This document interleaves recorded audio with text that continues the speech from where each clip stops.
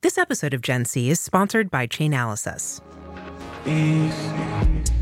Welcome to Gen C. Gen C is Generation Crypto. These are the people who were raised on a different philosophy on how they look at money, how they look at identity, how they look at privacy, and how they reimagine their relationships with the communities and companies they interact with. We focus on how Web2 and Web3 brands are building for these audiences. I'm Sam Ewan from CoinDesk, and our co-host is Avery Akineni from Vayner3. Avery, so nice to see you again. We missed you last week, but I know that you were in the beautiful area called Cannes in France. You can do it, Avery. Tell us how it went, and I'm interested in understanding, sort of getting a temperature on how brands were looking, not just at Web3, but kind of all emerging tech. Yeah, well, always wonderful to see you, Sam. I've been looking forward to Gen C this week. Cannes was amazing. So for our listeners who have not yet heard about the Cannes Lion International Festival of Creativity, this is the most sort of prestigious advertising awards festival out there. And this really began as a way for international creatives to recognize what great work was, what really broke through across different categories and different mediums, from print to digital and beyond. And actually this year they added a few categories for metaverse and NFT because there was so much sort of advertising effort and energy in those categories. Did you guys win any Cannes Lions? No one won in those categories, which I think is actually pretty interesting. I should clarify, there were subcategories within the categories. So, for example, it would be like best use of partnership, best use of sports. And this was the first year there was a subsection available for NFTs and metaverse. We did submit 2. We did not win any, but to provide some transparency, actually nobody did. I know there were a number of different sort of Web3 brands and agencies attending after they'd submitted, and nobody won any of these, which I think is interesting because it kind of signals that the more, traditional juries, which are of course made up with award-winning creatives and CMOs and things like that, maybe this year, the sort of hotness of what we had talked about the last 2 years of NFT and metaverse had just cooled off a lot. So we had a great time. Gary Vaynerchuk gave a keynote on stage, which was very well received. And kind of punchline of that message was people spend a lot of time obsessing about the perfect TV commercial and these sort of like top-down brand campaigns that resonated a decade or two ago, but are increasingly less and less relevant to consumers. And then we also have this whole focus on tomorrow, which is all things like everything will be on the blockchain, everything will be in VR. And his push was like, actually, where marketers are often missing is the today, is like where consumers really are today. So I thought that was an interesting perspective and one that was well received. We did host a boat at Vayner. We always host a boat, and that was super fun. And we had a number of different Web3 partners join us and sort of co-host and co-activate, including Salesforce's Emerging Tech Studio and including Roblox and including some place where we actually had the one and only Bobby Hundreds join us, just to sort of share a little bit of bridging the physical and the digital worlds and what that sort of entails. And of course, we had a bunch of other fun partners co-hosting things like Visa and EY and TikTok and a number of other sort of great groups. So it was a very action-packed week. My week was very focused on talking about emerging tech, and the topic of every other panel was, of course, generative AI and how that's going to impact marketing. And from my perspective, there were a lot of people talking about it and a little number of people who actually really understand how this stuff works. I think we heard a lot of people kind of pontificating about a far off future without the practical, this is what brands can do today, can be thinking about today. And also a very broad understanding of what generative AI is. Like there were a lot of media vendors who also hosted beaches and boats and things like that. And these companies that have been around for 10 years are all now AI companies. So I thought that was kind of interesting. You have to come next year, Sam. I actually was planning on coming this year, and then scheduling, of course, like everything in crypto gets crazy and you can't commit to anything. So next year I'm just doing sort of the pipeline of straight from VCon, going to build a tunnel to France, and I will emerge out of the center of your boat, which I'm looking forward to. With that, though, I do think that it's worth us, or really you, because I think you just have such a good perspective and you attend all of these things, that the brand narrative that is happening around Web3 has leaned a little bit more skeptical. And I don't think that's necessarily a bad thing because, as we know, hype drives too much. And then you end up sort of getting yourself stuck in something that may not be actually the best for your brand in the long term.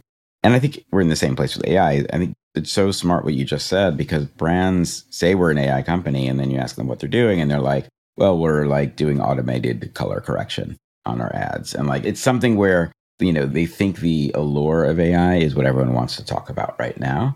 And there isn't really a there yet on the advertising and marketing side.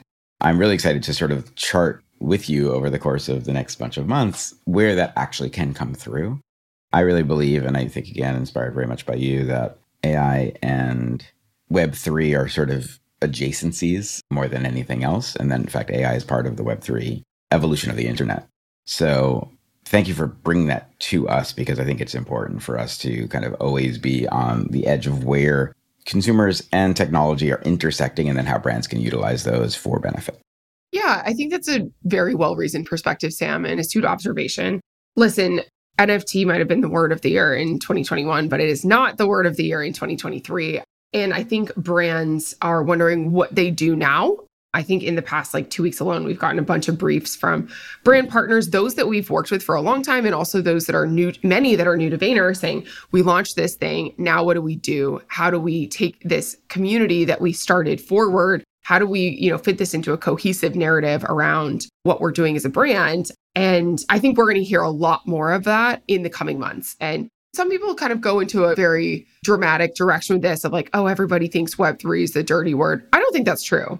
I think that people and brand marketers, listen, this is a tougher economic cycle than what we've seen over the last 2 years. There's this is recession happening? Is it not question looming? And some of the hype and excitement that had fueled initial conversations and also very heavy initial investment in some of this technology has not played out the way that people thought that it might or would. And, as a fiscally responsible leader, companies are thinking, okay, what do we do now? I think that the question of innovation, it's not a question of should we be innovating, because of course they should be innovating. And that's, key to driving business results for any type of a brand. But it's what is the format of that innovation? And how do we ensure that it's cohesively aligned with our brand? I think instead of treating Web3 as this sort of separate standalone initiative that doesn't have vowels in the program name, we're seeing that move to an integrated brand campaign and 360 programming, way more IATs, which stands for integrated agency team, meaning bringing together the various partners who work on a brand to ensure there's a cohesive narrative and a clear through line throughout brand communication. I see way more of that happening, and way less of hey, we're going to go do this with 4 people who have a passion for NFTs, and the CEO is going to say yes because they don't want to miss the boat. So I think it's just an evolution of how people are thinking about this. But from my perspective, they still very much are thinking and considering how they can be bringing the future of the internet into their communication with their consumers, with their, loyal customers and more. One thing that's really interesting for me is I was at an event this week and ran into Brian Trenzo from Polygon. And we had a long conversation about this very topic.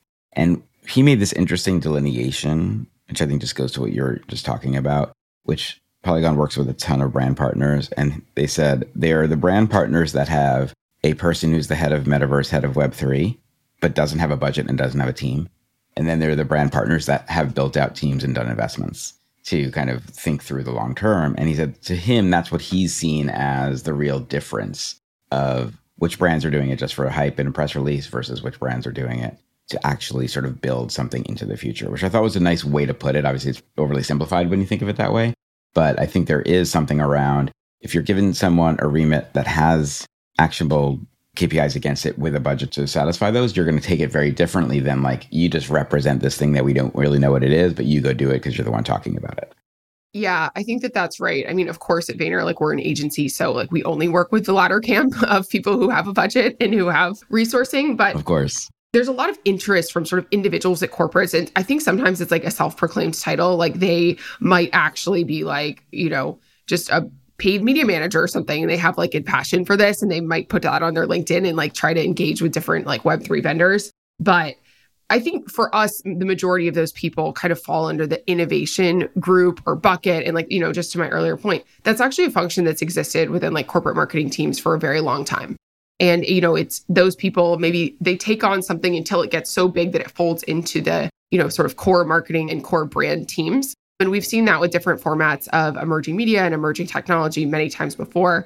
I was once on a search team, right? And that search team then just becomes part of like the marketing team. We saw that with social. We saw that with programmatic. And then there's a couple of them that are still in this like innovation bucket. I think AR is actually still there. AR is still in the like, hey, innovation person, what should we do here? I think AI is in that bucket right now. And then all things sort of like blockchain related are often in that group. But of course, that's an oversimplification. There's many different formats. But what we've seen is there's kind of like three for brands who are going to invest. They either have a dedicated group within the sort of innovation function, a person who's responsible for these things. Sometimes they'll also have it within their like a center of excellence group. And that might be people who are not fully dedicated, but, have some element of their responsibility that goes towards that.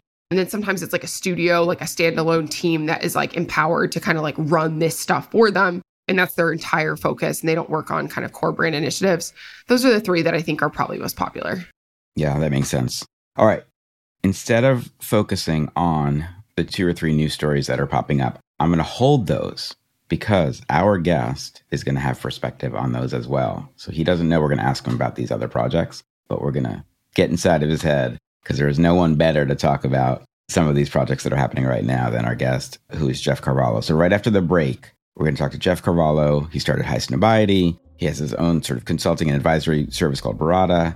He's the host of one of the sort of most interesting audio shows now on Twitter, was one of the biggest ones on Clubhouse. Just someone who knows a lot about a lot. So when we get back, Jeff Carvalho. Web3 offers budding opportunities for brands to create more value for their customers, engage fans, and build immersive community. But that doesn't come without its risks. Chainalysis helps Fortune 500 brands better understand and manage the risks in Web3 through proactive assessments, on-chain monitoring, investigations, training, and more, so that they can focus on building a roadmap for long-term growth. Learn more about how Chainalysis can help your company grow in Web3 at chainalysis.com/GenC. All right, we are back. We are here with Jeff Carvalho. Jeff is the co-founder of Highsnobiety. He's also the co-founder of Barada. He advises a ton of different companies and projects. He's the host of the Culture Club, which we'll get into. And we just found out he also had a Sirius XM show many moons ago. So Jeff, tell us about you, your arc, where you come from, your Sirius XM show, and what you were doing at Highsnob, and now what you're doing. And also, I just want you to give a little bit of, you're someone who I think is the kind of person a lot of us go to when we want to know what's happening on the cultural side of not just Web3, but really just like generally how cultural trends happen, because I think that's an area you track. So give us the 2-minute on who is Jeff Carvalho. Yeah, first, thanks, Sam and Avery, for having me.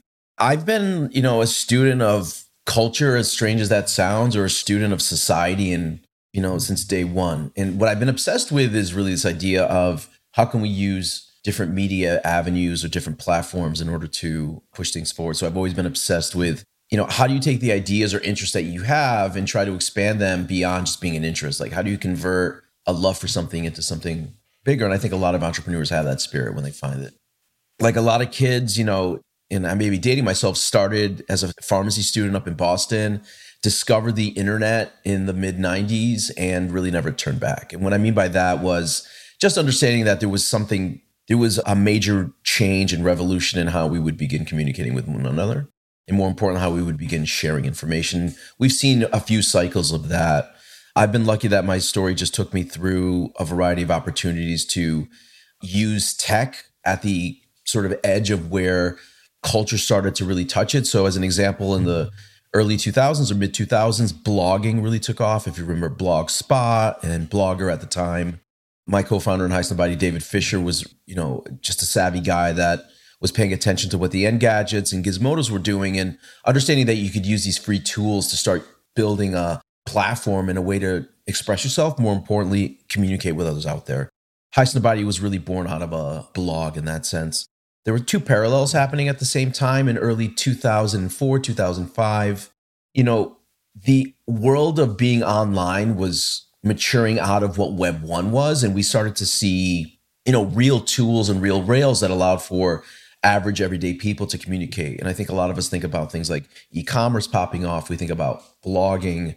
and then really sort of the early days of what social media would become today. And I understood David's vision at the time of what he was covering from a product side. It was quite unique to maybe what I was experiencing in my hometown in Hartford and in Boston when I went to university. And it really gave me an eye to product that may not have been available in my area or my region. So the ability to see a shirt that's exclusive to Japan was quite interesting. But long story short, we were able to just use tools to really begin to tell our story and begin to connect with people. When you have a voice and you begin to really try to reach people, you start to understand how many people out there are similar to you. We're all unique, of course. We're all the same in many ways, but those are nuances and the minutia of why we like what we like that allow us to connect with people. And I think Highsnobiety offered a place for people that were into the culture of music and fashion to really come together. But at the core of it was really technology. It was, blogging platforms like Movable Type and Blogspot, and certainly a lot of what you see with CMSs today. The other track that was happening at the same time for me was that I come out of college radio. I'm a huge fan of radio as a format. Apple had just released iTunes after releasing the iPod, and they began supporting podcasts. And I think if we look at podcasts today, we have plenty of tools and apps within our devices that allow us to do that. But back then, it was quite difficult for you to go out there and get the content you wanted. It was not necessarily pushed to your devices. You had to really go out there. But, we heard some people working on podcasts, again, especially on the tech side. If anybody remembers, it was actually, I think he's still a very active podcaster, an MTV VJ. I forgot what his name is. I think he's a Dutch guy. He was just pushing things forward and making us realize, look, this is not just for the nerds, which I was, by the way. This is for everybody. And we used a show called The Weekly Drop, which was a weekly podcast that really started covering what was happening in the world of fashion with an extended lens to sort of a more pedestrian take, right? So we were not fashion-centric folks. We certainly had our own style, but to break through in that landscape was really difficult. You had the Vogues of the world, L's of the world in traditional magazines. And what the ability of connecting online and telling stories online allowed us to do was in many ways disrupt how these brands were working. And quite frankly, I'd say one of the things that I'm most proud of, and also, something that we really pushed for, was this idea that brands, they did not necessarily see platforms like ours 10 years ago as viable outlets to reach consumers. And we've shown to them that consumers can be found anywhere. So, from there, the Highsnobiety journey is about a 15-year one for me. We went from, again, being a blog to a brand, and again, using technology throughout that journey to really lift us. And I think for many people like me, my crypto journey started around 2016, bought Bitcoin like a lot of people. And I probably did the smart thing. I didn't touch it. And I just left it there and, didn't get nervous about volatility and pricing.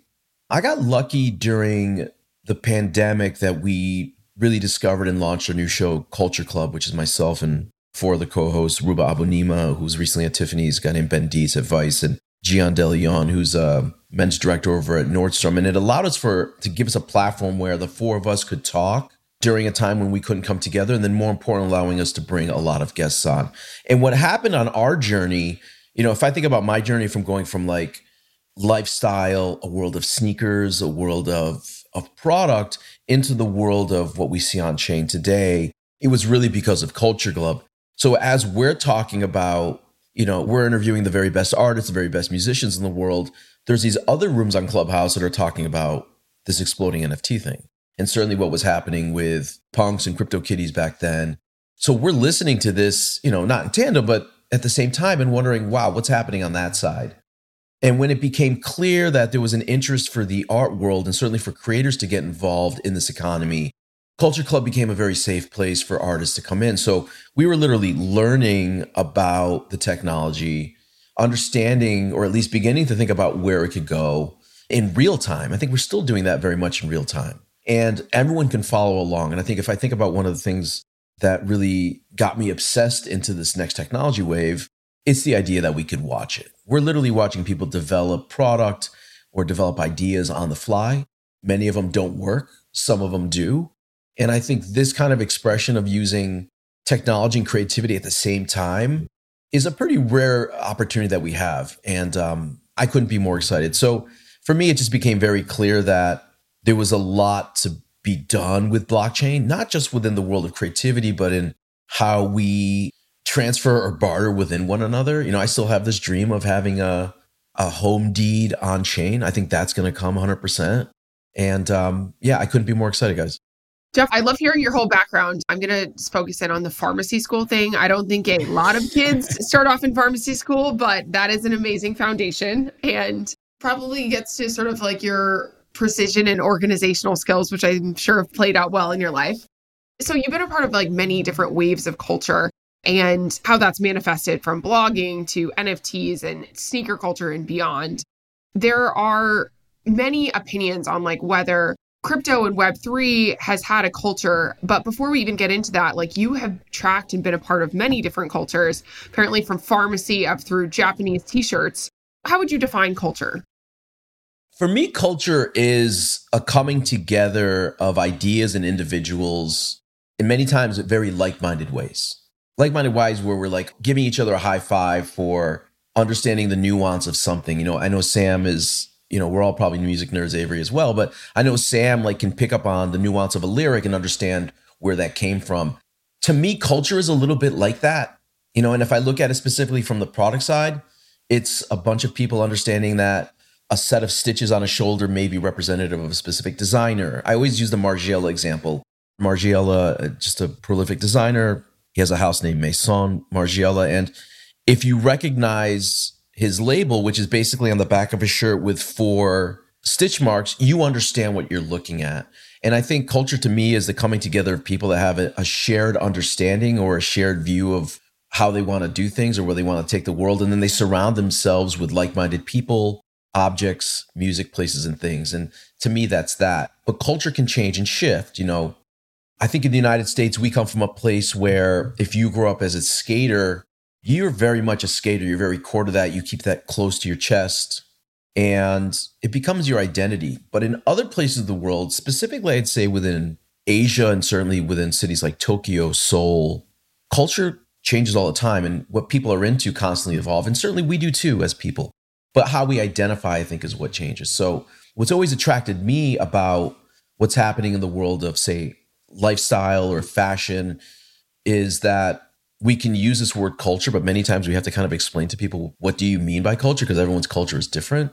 And I think that's quite frankly what's most exciting. But if it wasn't for pharmacy school, I certainly wouldn't be here today.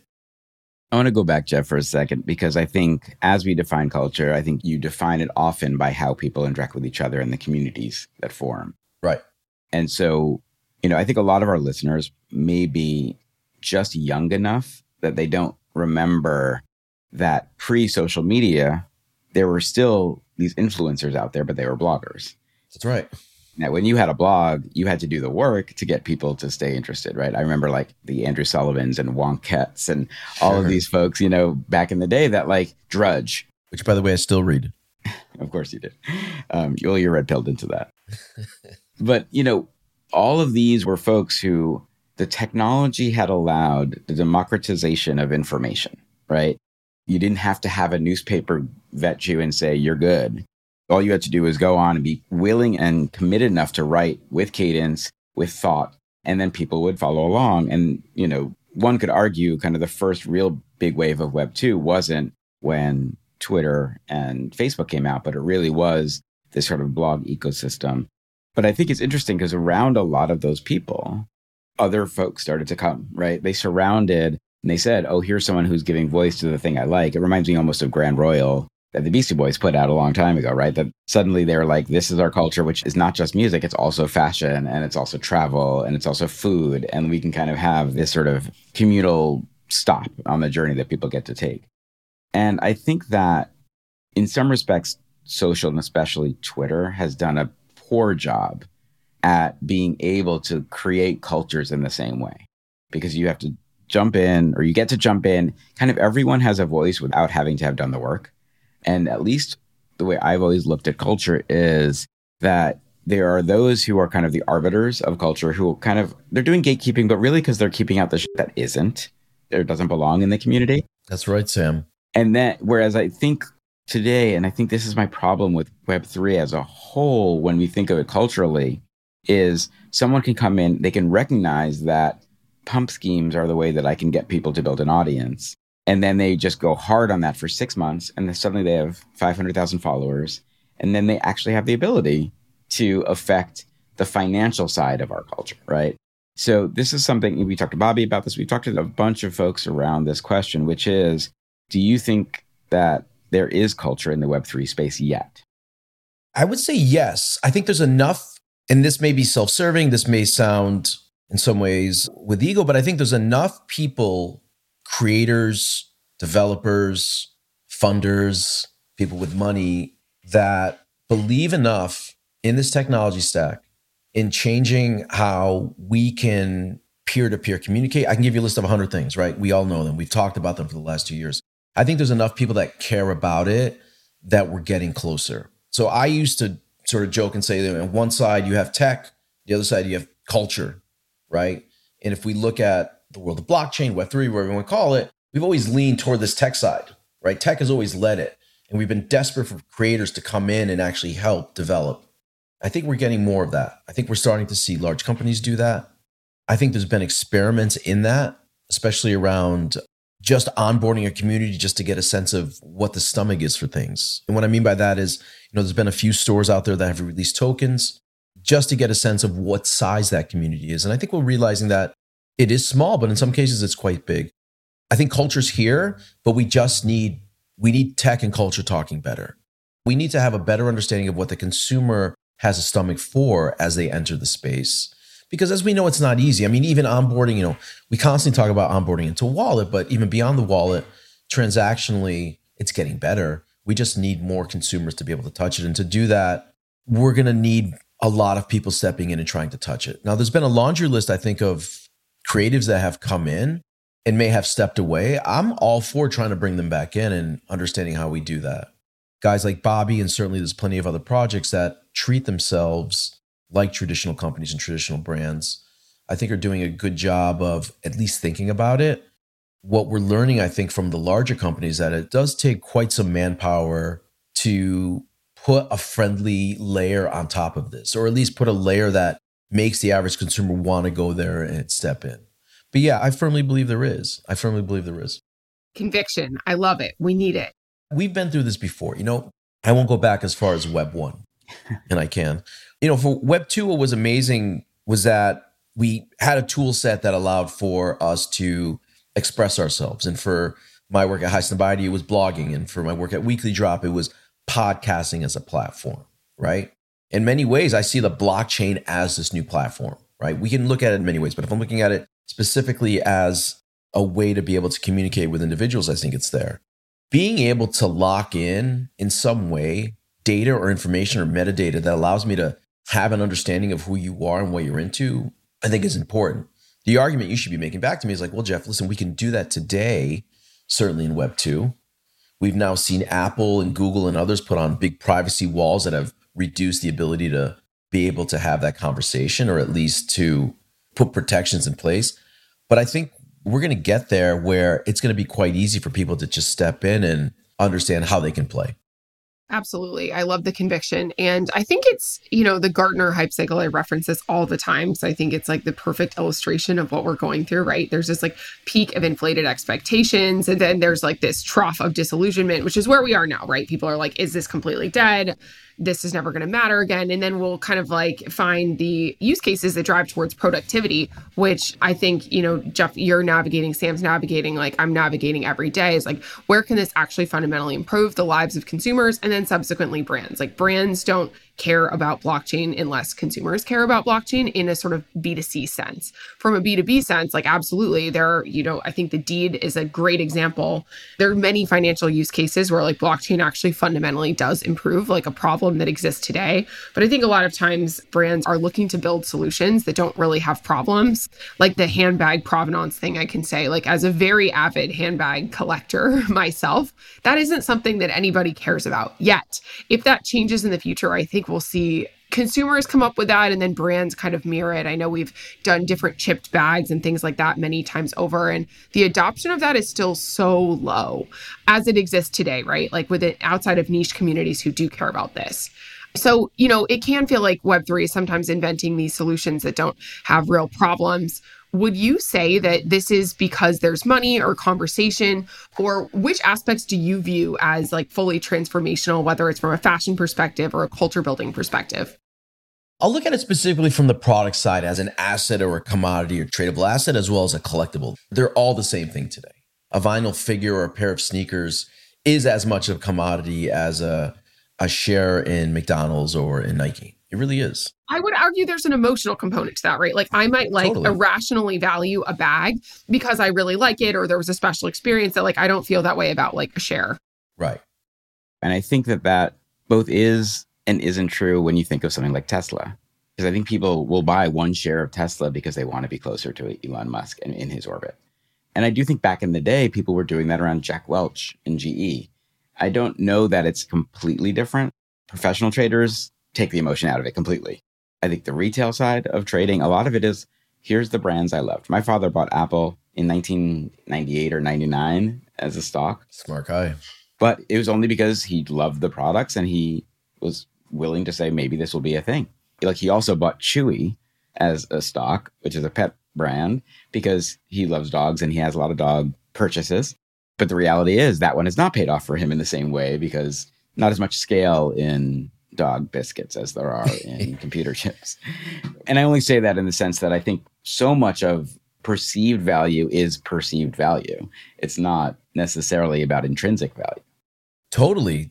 I get into this argument a lot with friends about collecting. They're like, I'm a big ephemera collector. I love paper, believe it or not. I just have stacks of old documents. And my friends are like, why do you keep this? This is only intrinsic value. There's nothing here. Like, you're just saving this for your own personal provenance.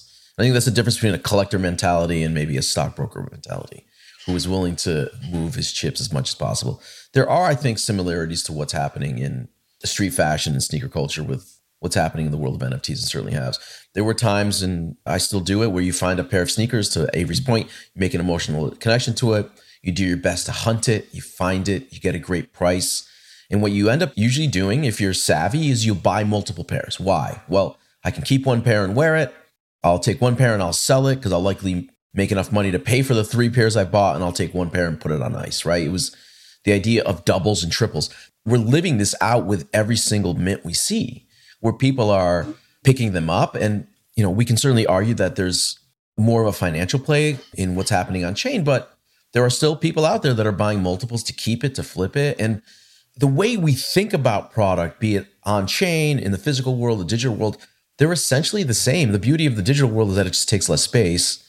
But for me, what I like is this idea of using technology to be able to disrupt and do things that I expected certain platforms to do. So as an example, vaulting in general has been something that's been part of the art world forever. There's plenty of tax havens around the world where people are storing art. I think if we actually look at the percentage of art that's actually stored in these lockers, the number will blow your mind, the amount of art that we're actually not seeing today, right?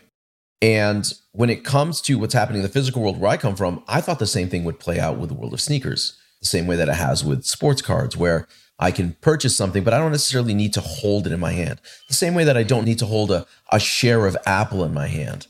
The same way that I don't need to hold a CryptoPunk in my hand, because I know where that provenance is. I know when I'm buying it. And I think we're going to get to a place where the chain helps us take culture to a new place. That place, in my mind, is one where consumers can have the same excitement as Avery has when she buys her handbag every time, but thinking about it differently. In my mind, they're not necessarily thinking about an NFT as a piece of art, which they can, but they'll be thinking about it more as a transaction. That's my belief. And that transaction, the same way that me putting my paycheck into my bank is sort of a confirmation, that transaction is going to be a confirmation that will become important. And I think many people like me agree, and I think there's people that disagree. We just may not use the terminology that we're using today. Yeah, and Jeff, I think, Avery and I talk a lot about the brand side of this. And I think sometimes we may also, because we're looking at macros, and I think we're looking at business trends more than anything else. And there's 2 things that I think are really interesting in what you said. If I'm just going to extrapolate out, right? Like the sneaker market in general, right now, the aftermarket on collectible sneakers is about $11 billion. They're predicting it's going to be $50 billion in the next 10 years. So it's a giant asset. To your point, Jeff, like when I worked in a sneaker store in high school, I didn't think, oh, I should be collecting those Ewings or I should be collecting those first, Jordans that were coming out, but I was there for it. But there wasn't the understanding of it. We were just wearing these things until they fell off our feet and then we would buy a new pair. Right. But once people realized that this was a thing, then we started to get culture of collecting, trading, like all of the sort of almost stock market like apps where you could put your collection in. I would not be surprised very soon to see the opportunity for people to collect and trade and never actually hold the sneakers, just have them in some warehouse somewhere, and they're going back and forth between people in the same way that wine is doing that and some other physical objects are. So I think that's where, for the consumer, there may be an easier play here, as young folks are much more interested in alternative financial investment vehicles. And so that's an area that I think is super interesting. And that's why I think people now get that sneakers are that and fashion can be that. The other thing, I was at an event the other night for Rhizome, which is a kind of art supportive collective. And IX Shells was there and being recognized.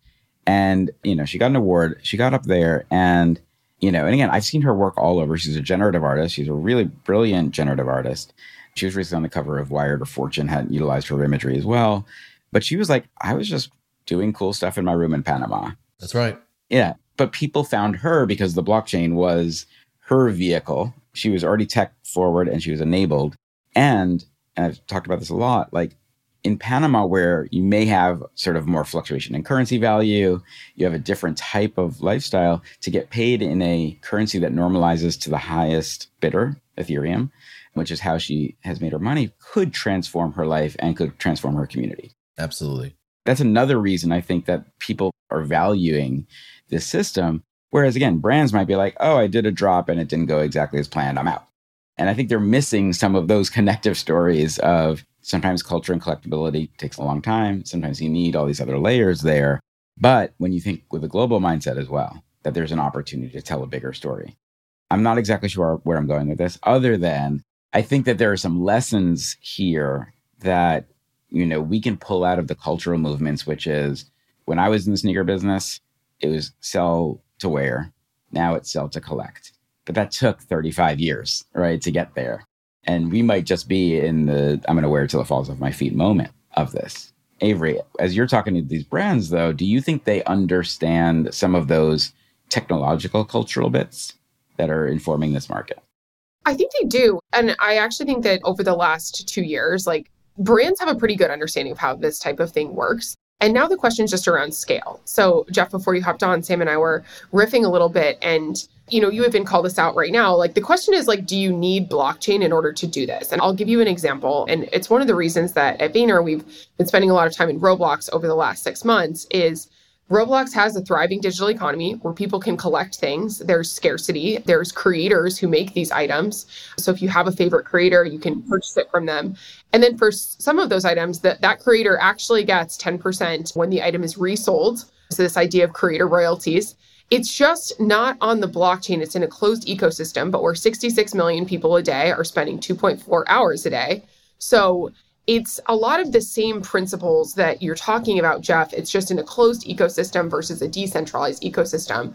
And from a philosophical perspective, like love it or hate it, that is appealing to way more consumers than the current decentralized experience, just because there's a lot of friction. There's also a lot of fraud. It's complicated. And I think there are not as many fun things to do versus, going and connecting with different people and having these digital experiences. But the principles of self-expression, of creators, of collecting, and of a sort of digital first economy, like that already exists today in Roblox and in Fortnite and in Minecraft.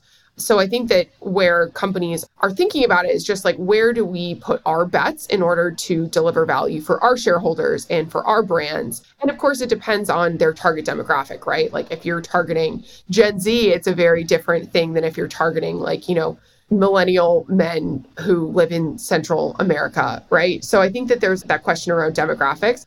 It's as much of a question around not understanding this. It's just balancing this priority and determining if it is a priority when consumer adoption is still very nascent. Jeff, what's your take on that?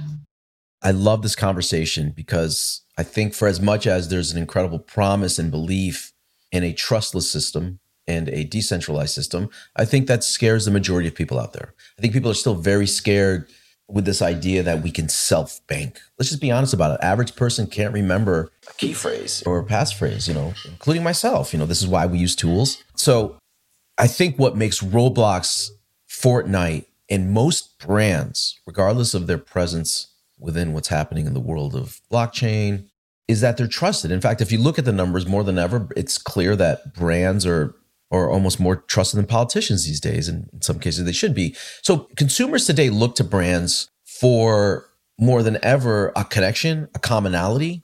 They look at brand ethos. They look at the ethics of a brand to make connections. During my time at Highsnobiety, we worked with BCG and still do work with Boston Consulting Group on white papers that are looking at the insights into what we call a cultural pioneer. And Sam touched on it earlier. We define a cultural pioneer as an individual within a friend group or a circle who is in many ways also the arbiter of not just cool, but the person that's making sure that the stuff that's not necessarily so interesting stays out of the loop, right? Their job is to keep moving people forward. And we find that these pioneers are quite rare and may not necessarily have the largest followership on social media, but have quite some influence in that sense.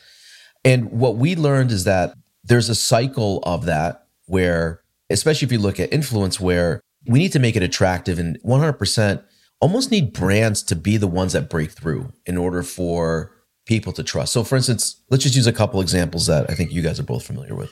And many of your readers may. If you're lucky enough to be in the Starbucks Odyssey beta, as an example, that's one very simple, what I would call a journey through a brand storyline in order to earn. You go into that platform and there's a variety of tasks that you complete. I think as a Starbucks fan, if you're using Odyssey, you're either a person that's interested in what's happening in Web3 or you're an actual diehard of Starbucks and want to remain with that ecosystem. So for Starbucks, I think it's quite easy. And I think for Nike as well and what they're doing with Swoosh, and I know that the three of us have had deep conversations in smaller circles around this, but individuals are looking to brands to help them get into this. They're like, oh, wow, I don't even know if this is Web3. I guess it is Web3. Then let me do that. Let me step in. We need more brands doing that. And certainly from the work that I'm doing, I know that you're doing it from your side at Vayner. Brands are still interested in that innovation. I know before I came on, you guys were talking about AR. Is it still part of that trifecta of innovation? I think it is. I think there's brands out there that are still hungry to figure out how they can operate in a decentralized world, in a maybe trustless world, but within their own ecosystem and be able to touch things.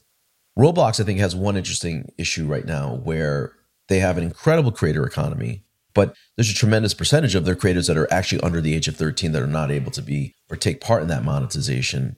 So the question is, can something like blockchain, including laws around child labor and thinking about it and conversations around it, can we use this as a way to incentivize creators to earn, maybe not in traditional dollars because that's not allowed, but allow them to earn in some other way? And I think those are solutions that can work on chain. What would be super cool is that I can take that earning, whatever it is, and be able to take it somewhere else. Can I use it somewhere else? The argument I think, dollar truists would say was, well, you can do that with $1 today.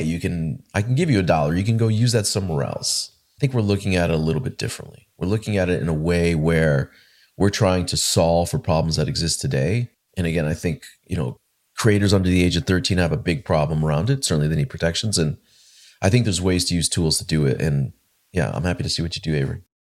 Jeff, just, we've kept you for a while. I do want to let you talk about just a couple of projects that you are involved with, because I know you're working on stuff on the gaming side, on the tokenized wearable side. So, why don't you just tell us about kind of what you're doing at Barada? What are the types of projects that you are advising and working on and that excites you about those? Yeah, so Barada was really a name that my partner at the time, who's now at Polygon, named Brian Trunzo, came up with, and quite frankly, in order for people to not necessarily look at us as just fashion bros. Don't just look at us as a guy from Highsnobiety who knows everything about sneakers, or that's what they're thought, or Brian Trunzo, this guy who's been in research and insights on the fashion side forever. It just happens that the two of us also have been massive nerds around the world of what's happening on chain, and we needed a way to be able to break through and touch that work. Barada is that name. We do a tremendous amount of work under it.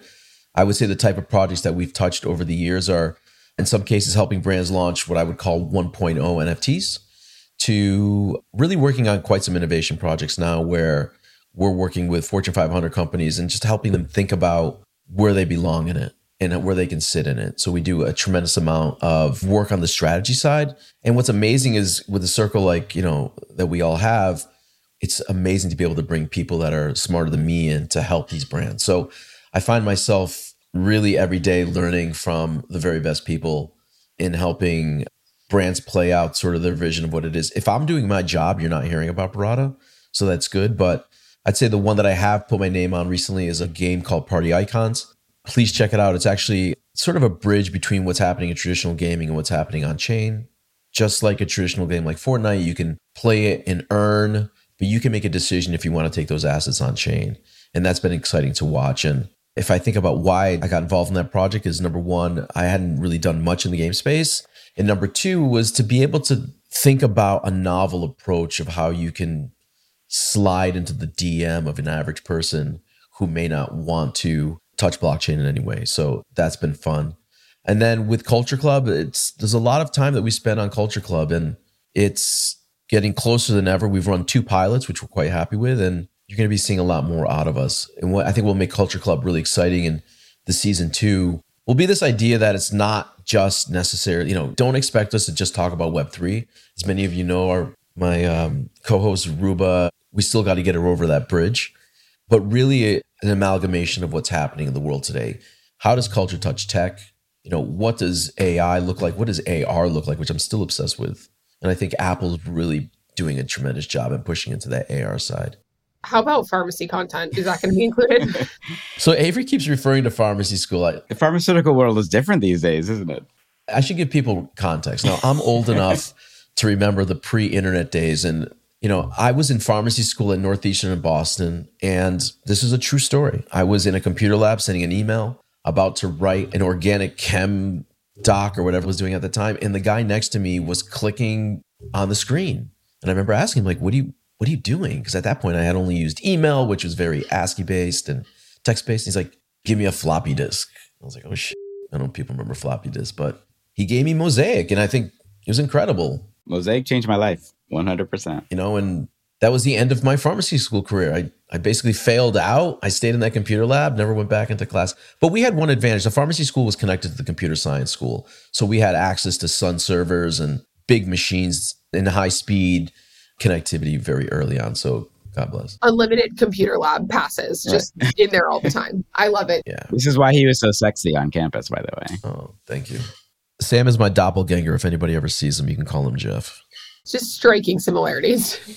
Jeff, thank you so much for joining and sharing your insights. When I think about people who just continue to shape culture, even before I knew you, I read Highsnob, of course, and your perspective on how culture is evolving just continues to be so fresh and relevant. So appreciate you spending some time with us this morning. Oh, thank you so much. Listen, it goes both ways. I couldn't be happier to know both of you, and I've been able to spend quite some time with both of you over the short time of the years.